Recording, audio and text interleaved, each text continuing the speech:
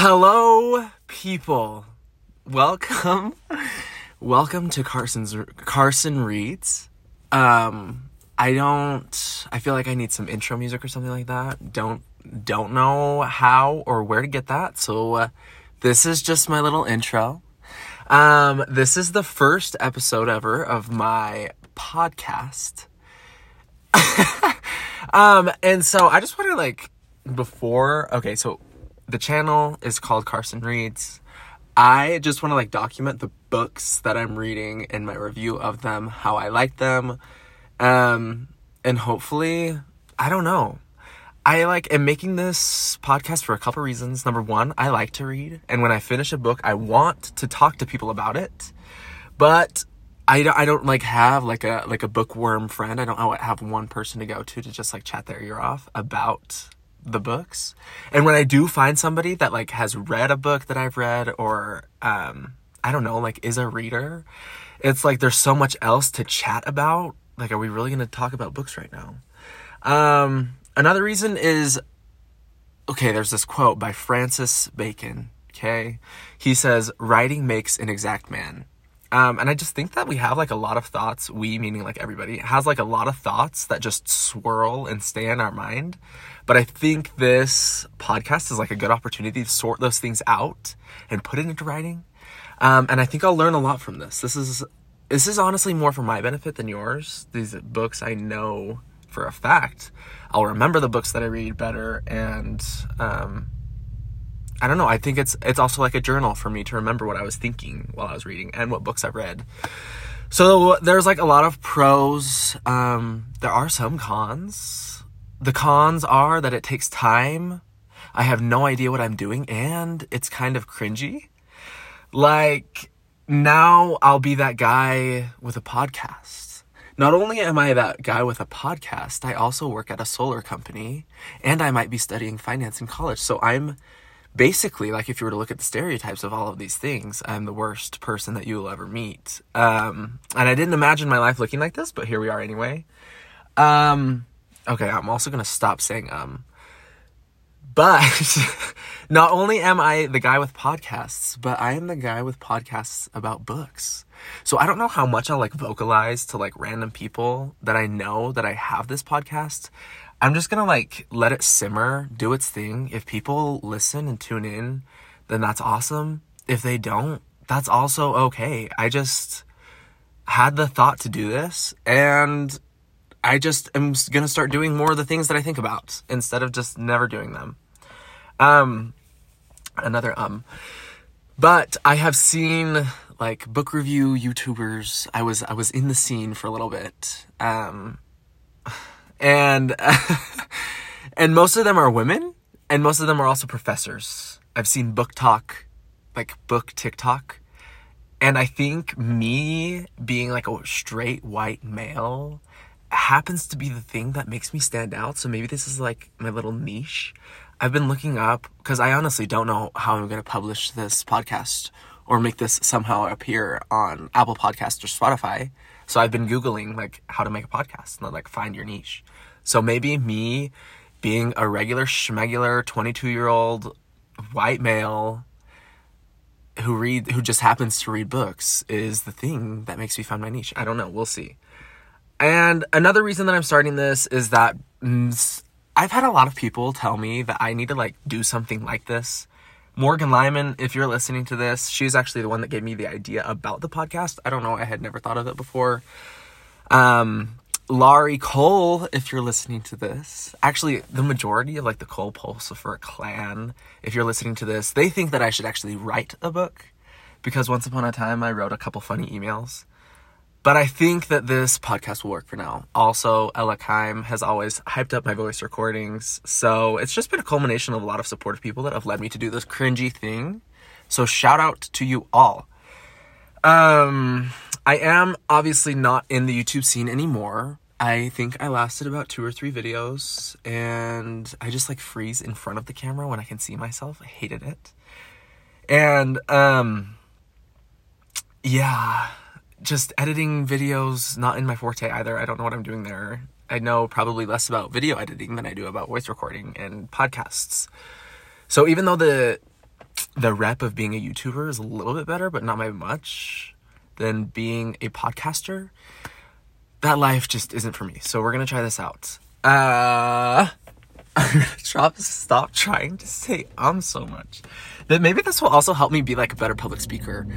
So yes, I'm like now so conscious of when there are like spaces in my mind. I'm not going to fill in with And this podcast thing also happens to be on my resolutions list. So I have a couple resolutions. Number one, I'm going to learn how to play the piano.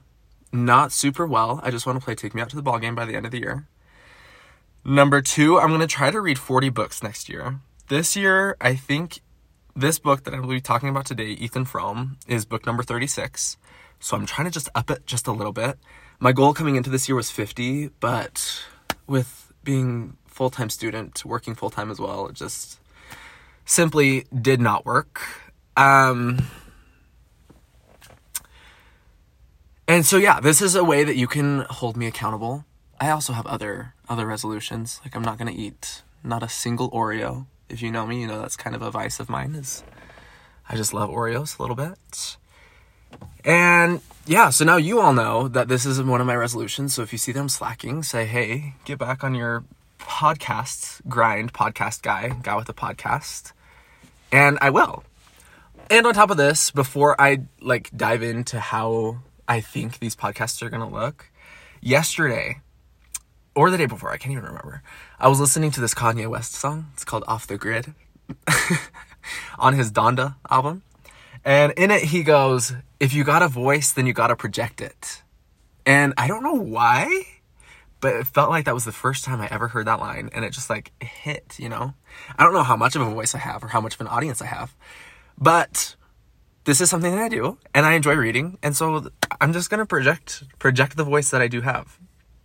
Okay. In terms of layout, here's what I'm thinking. And if it's a terrible idea, you just let me know and I can change it, make it flow a little better. But I think each podcast will be as long as necessary, but as short as possible. Maybe around 15 minutes. I really don't know. I can't gauge how much, I have to talk about a book. I think that this one will already be a little bit longer. I'm at how many minutes already? I'm at 8. I could just, chat. I could just run everybody's ear off for as long as needed. So I'm going to try to keep it brief to the point. And I was thinking that I'd start with a spoilerless summary so that if people who haven't read the book still want to listen to these, they totally can. I will announce when the spoilers will begin so it doesn't ruin the experience for everybody.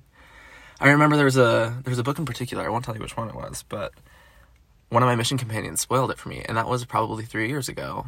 No, 2.5.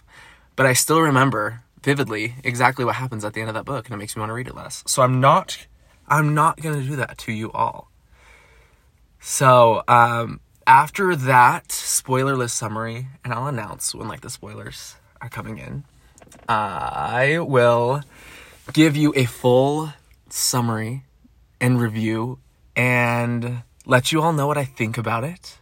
And then I think that'll be a wrap. I don't know if anything else is needed. There was also, I was thinking of doing, this little segment about, a couple vocab words that stuck out to me, because I mark those in my books. If I don't know what a word means, I mark them. So when I was going back through this one, they just stood out to me. So maybe we'll expand our vocabulary together, maybe. Also, I am not very particular about the books that I read. When somebody asks me what kind of books I like to read, I always just say good books. I enjoy reading good books, something compelling, something real. It doesn't really matter the genre or style, just like to read. The one thing, though, that I cannot stand is cheese. I cannot stomach a cheesy book, whatever that means. I know the word cheesy is subjective, and I can't really describe exactly what books belong in that category. But I can tell you that I won't be reading any Colleen Hoover books anytime soon. Unless you think I should. I just get cheese vibes from them.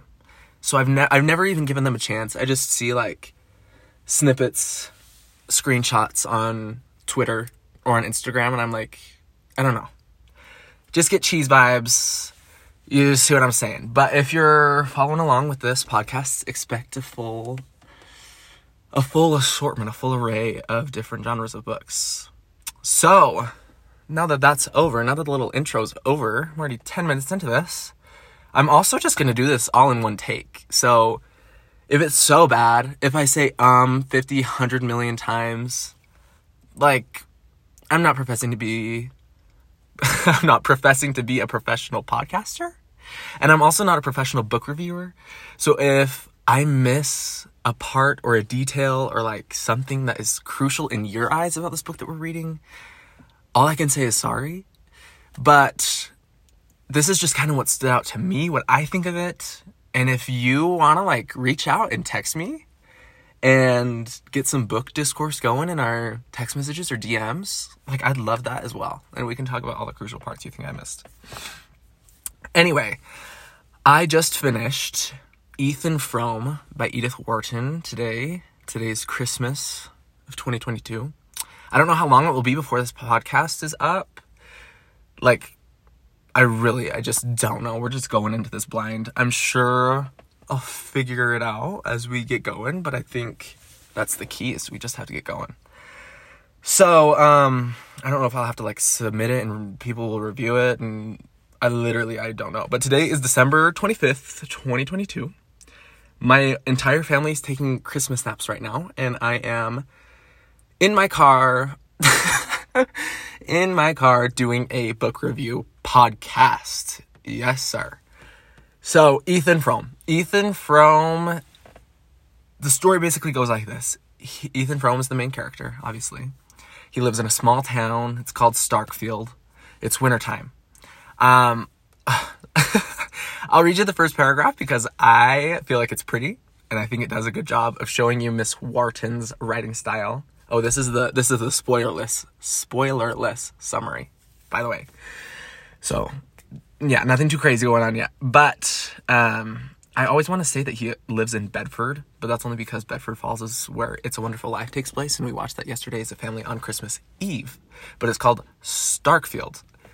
But I do think that both of these places, both of the stories take place in a similar area, I think, New England. Anyway, here's that first paragraph. Sorry if I'm going to read it straight from the book, and sometimes my reading out loud voice is a little weird, but it says, let me turn on the light. It says, the village lay under 2 feet of snow, with drifts at the windy corners. In a sky of iron, the points of the dipper hung like icicles, and Orion flashed his cold fires. The moon had set, but the night was so transparent that the white house fronts between the elms looked gray against the snow. Clumps of bushes made black stains on it, and the basement windows of the church sent shafts of yellow light far across the endless undulations. Again, it's just better if you read it in your own mind. But, yeah, it just basically sets up, it's in a small little town in the winter, and here we have Ethan Frome. And this story was written in 1911 by our girly boss, Edith Wharton. And I think it takes place around that time as well. It might take place in like the late, like 1890, I don't know. But how different is like 1890 to 1910, you know? And the book is less than 200 pages. It's actually, if you want to know the exact number, it's 181. And if it was written, if you look at the book, it has extra wide margins. If it was just written with regular size margins, it would be even shorter. So it's super, super quick read. And it starts out, Ethan Frome, as a person, he's kind of like a mystery. He's a mysterious guy. He has a limp. And in the first chapter, there's a bystander who's like, what happened to this guy? And the person next to him is like, he walks like that because of the smash up. They call it the smash up. And the guy says, okay, what's the smash up? That's weird. What does that mean? And then boom, chapter ends. Conveniently, the next chapter, or maybe it's at the end of the first chapter, but the guy who's asking what the smash up is gets a ride from Ethan to another part of town. And somewhere in that car ride, the book like shifts. Not car. They didn't have cars back then. Like buggy, horse, carriage. I don't know. But they're in there together, and it like shifts. Maybe they did have cars back then. Wait, is this so stupid? No, I think it was a horse. It was a horse-drawn carriage. I think. Yes. You want to know how I know that? Keep this in mind. The vocab word at the end. Anyway, they might have still had cars back then. Anyway, it doesn't even matter. The storyline like shifts to a flashback from Ethan, and this flashback lasts till the end of the story. And to still summarize with no spoilers, Ethan in this flashback now, he's married to his cousin named Zenobia. They call her Xena. She is 7 years older than him. He's 28. She's 35. She's also his cousin. Was this normal for the time? I don't know. Did they have cars back then? I don't know. But they've been married for 7 years, and the love is running dry. Did they ever love each other to begin with? I don't think so, but they're married, and they have been for 7 years somehow. And they're poor. He works on a farm to make ends meet, and she has been sick for a super long time. I can't remember what it's called when people just like think that they're sick all the time. At this point, I would usually say like, leave me a comment in my YouTube video. I don't know, but I can't remember what it's called. But that's basically what she is. She just like thinks that she's so sick and that she can't help, and she does nothing except like lay around all day, or just like sit in her chair. And there is just like a lot of resentment that is building up between the both of them. Then enter a new character. So we have Ethan, we have Xena. Third character, Maddie, spelled with 2 T's. And Maddie is Xena's cousin. So Ethan is cousins with Xena, and Xena is cousins with Maddie. I think everybody was just cousins back then. I'm not sure. It's a small town. Who knows? But she is younger than Xena, and she just lights Ethan's heart on fire. She is hired to take care of Xena during this like bout of sickness of hers. I think she's been working with them for like a year. And one of the biggest reasons that he falls for her is that he tells her things and she listens. I'm going to read another little excerpt right here. On page 33, it says, she, talking about Maddie, has an eye to see and an ear to hear. He could show her things and tell her things, and taste the bliss of feeling that all he imparted left long reverberations and echoes that he could wake at will. So that is a lot different than how he talks about his wife, as you'll see. But I can totally see where Ethan is coming from. You know, you want to be able to tell your significant other about your passions and have them listen and have it be both ways, you know? So, anyway, the question of the book, the whole, conflict of the book is, what is Ethan gonna do? Is he gonna stay with his wife, who doesn't like him, and who he doesn't love anymore? Or is he going to abandon his sick wife and run off with his wife's cousin to who knows where, and do who knows what because he loves her? Loves her. I don't know. Is it love? I don't know. Is it lust? I don't know. But those are kind of like what his 2 questions are. And to find out what happens, this is kind of where like the spoilerless summary ends. But I think that you should read it. I would give this book a seal of my approval. I said improval. But I did enjoy this book. I'd recommend it. I actually read this for the first time my junior year of high school. I don't even know how long ago that was. Maybe 6. I just made that up. Maybe it was 5. I don't know. And I remembered liking it, but not really remembering what it was like. You know, I don't feel like I remember a whole lot of the books that I read in high school just because, I don't know, it's kind of weird. It's like, can I remember anything from before my mission? I don't know. Anyway, and I remember liking it, but didn't remember a whole lot of it, so I put it on my, to be read shelf. I have, a little bookshelf with all these books that I'm going to read in the future. So, Miss Ferguson, my 11th grade English teacher, if you're listening to this too, just know that a student of yours that you taught maybe 5, 6, who knows how many years ago, just reread one of the books that you assigned. Tell me that makes you proud. So yeah, and I really do think that you could read this book in one sitting if you wanted to. It's a good story. It makes you think about what you would do in that situation, and really above all, it teaches you what not to do in your relationships with those that you love, because it's just like, bro, I don't know, it's just so sticky and weird, and just like communicate with your wife. But this book has, in fact, stayed relevant enough for a 22-year-old guy to be talking about it 111 years later. So it might be relevant enough for you to read, I think. So if you want to put me on pause now, go back, read it in a couple hours. I don't know, a couple, that might be a little fast, but read it in a day, come back when you're done so that we can chat more about the ending and what I think about it. But yeah, okay, this is your like spoiler warning. So the rest of the story goes like this. Resentment just like builds and builds on both sides, from Xena and from Ethan. And we are obviously following Ethan's flashback. There's the word. So we're in his head more than Xena's, but he does make note, and so does she verbally, that Ethan remembers, of how homelike, like this is just an example, how homelike his house feels when Xena's gone, and just like little details like that. He just like hates her presence and doesn't like being around her. And he feels like Maddie is just a breath of fresh air every time that he's around her. And Xena starts noticing how much time he starts spending with Maddie and the effort that he puts into his appearance when she's around.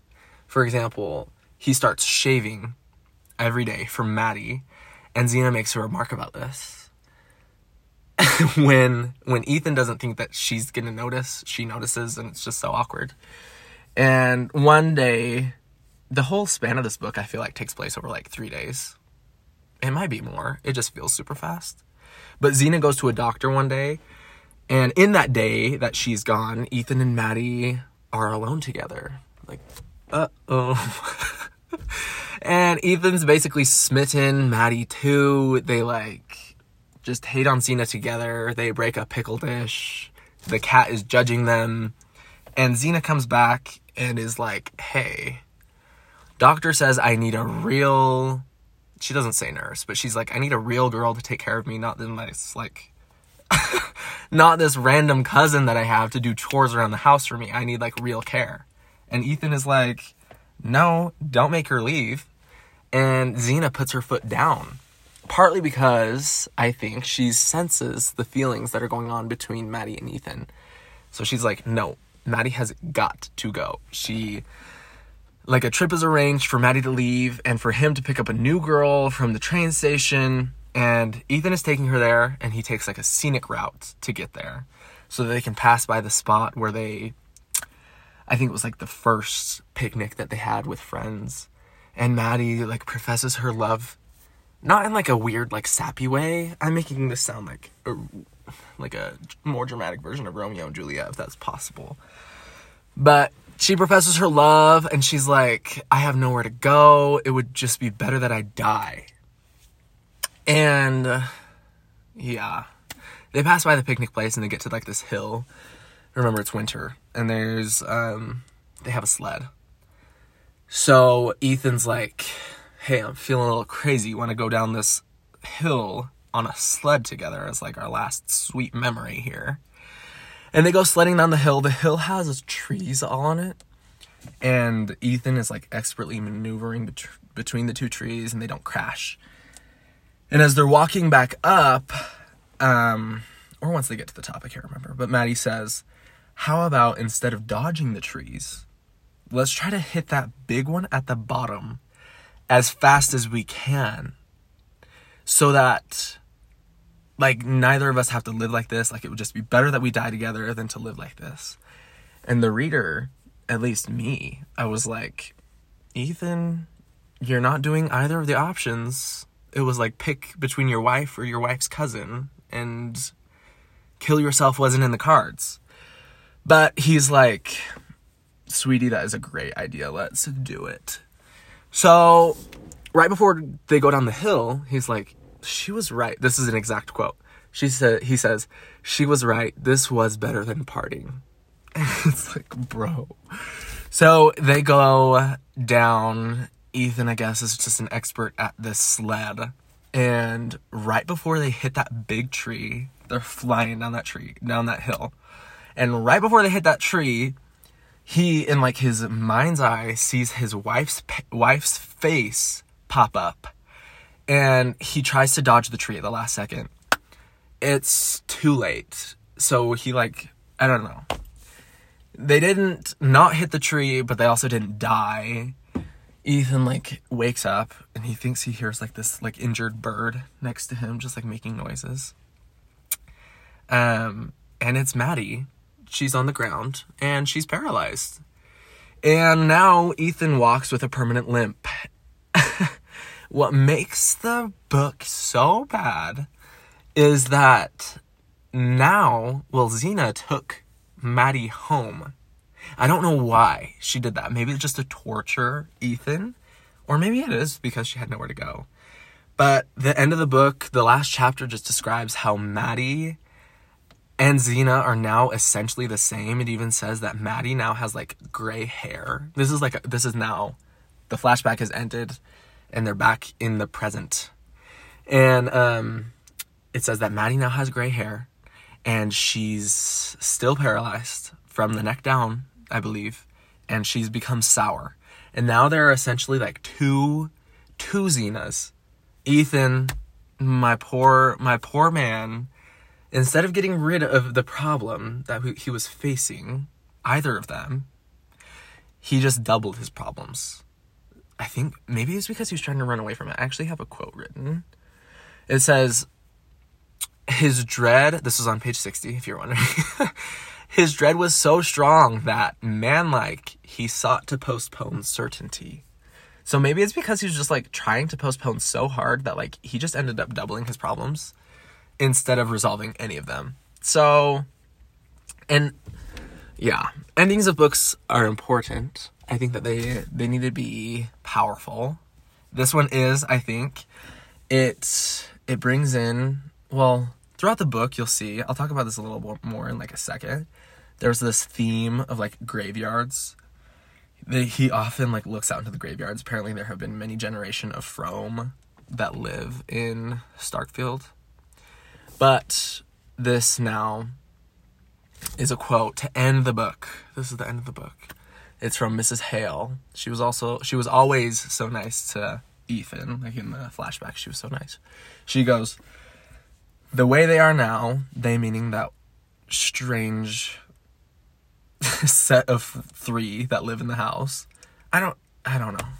I don't know how else it could have worked out. Because they all live together. Ethan doesn't love Xena. He loved Maddie. Maddie now lives in his house, but is paralyzed. He walks with a limp. He provides for both of them. It's just so odd.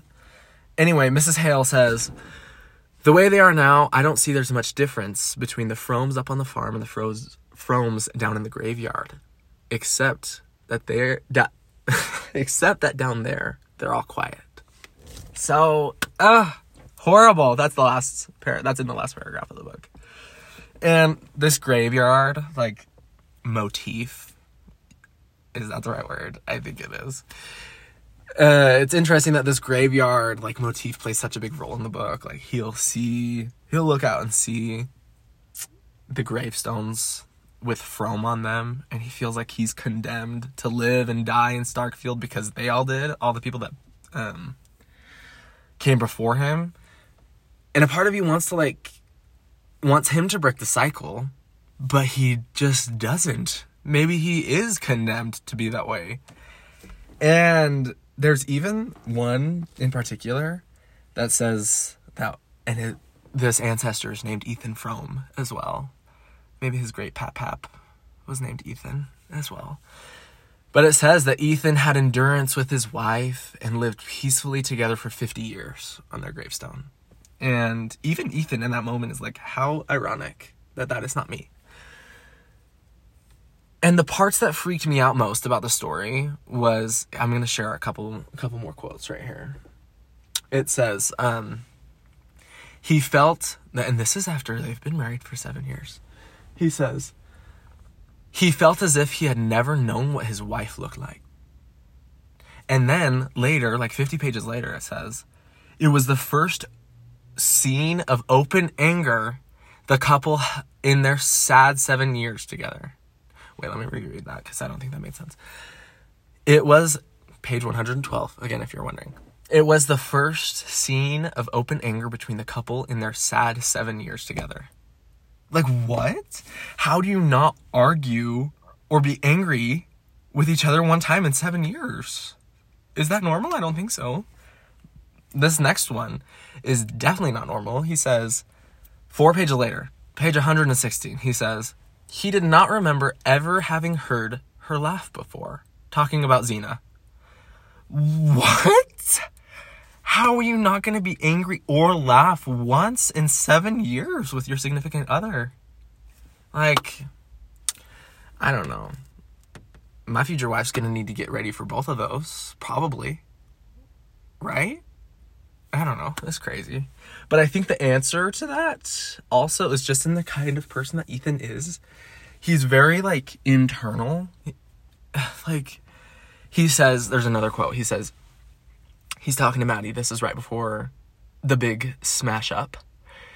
He says, you can't go, Matt. He calls her Matt. Yeah, anyway. You can't go, Matt. I won't let you. She's always had her way. Xena. She's always had her way, but I mean to have mine now. So maybe their marriage was just like him, like wordlessly doing all of what his wife cousin told him to do. Instead of like communicating.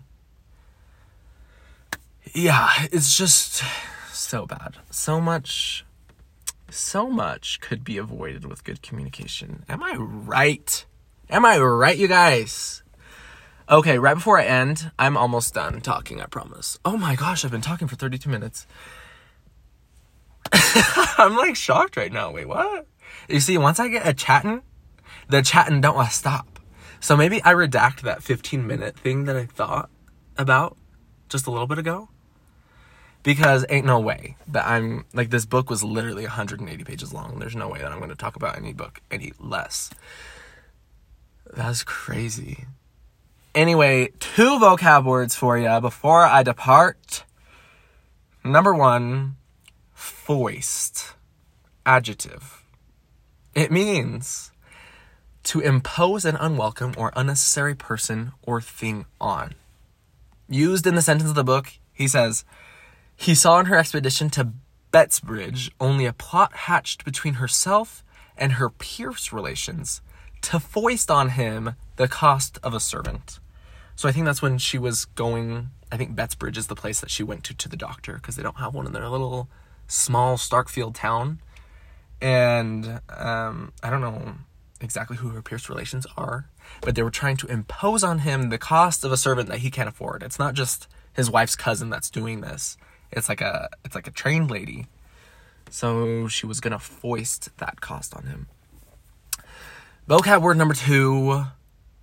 And if I'm pronouncing these wrong, c'est la vie. Number 2, sorrel.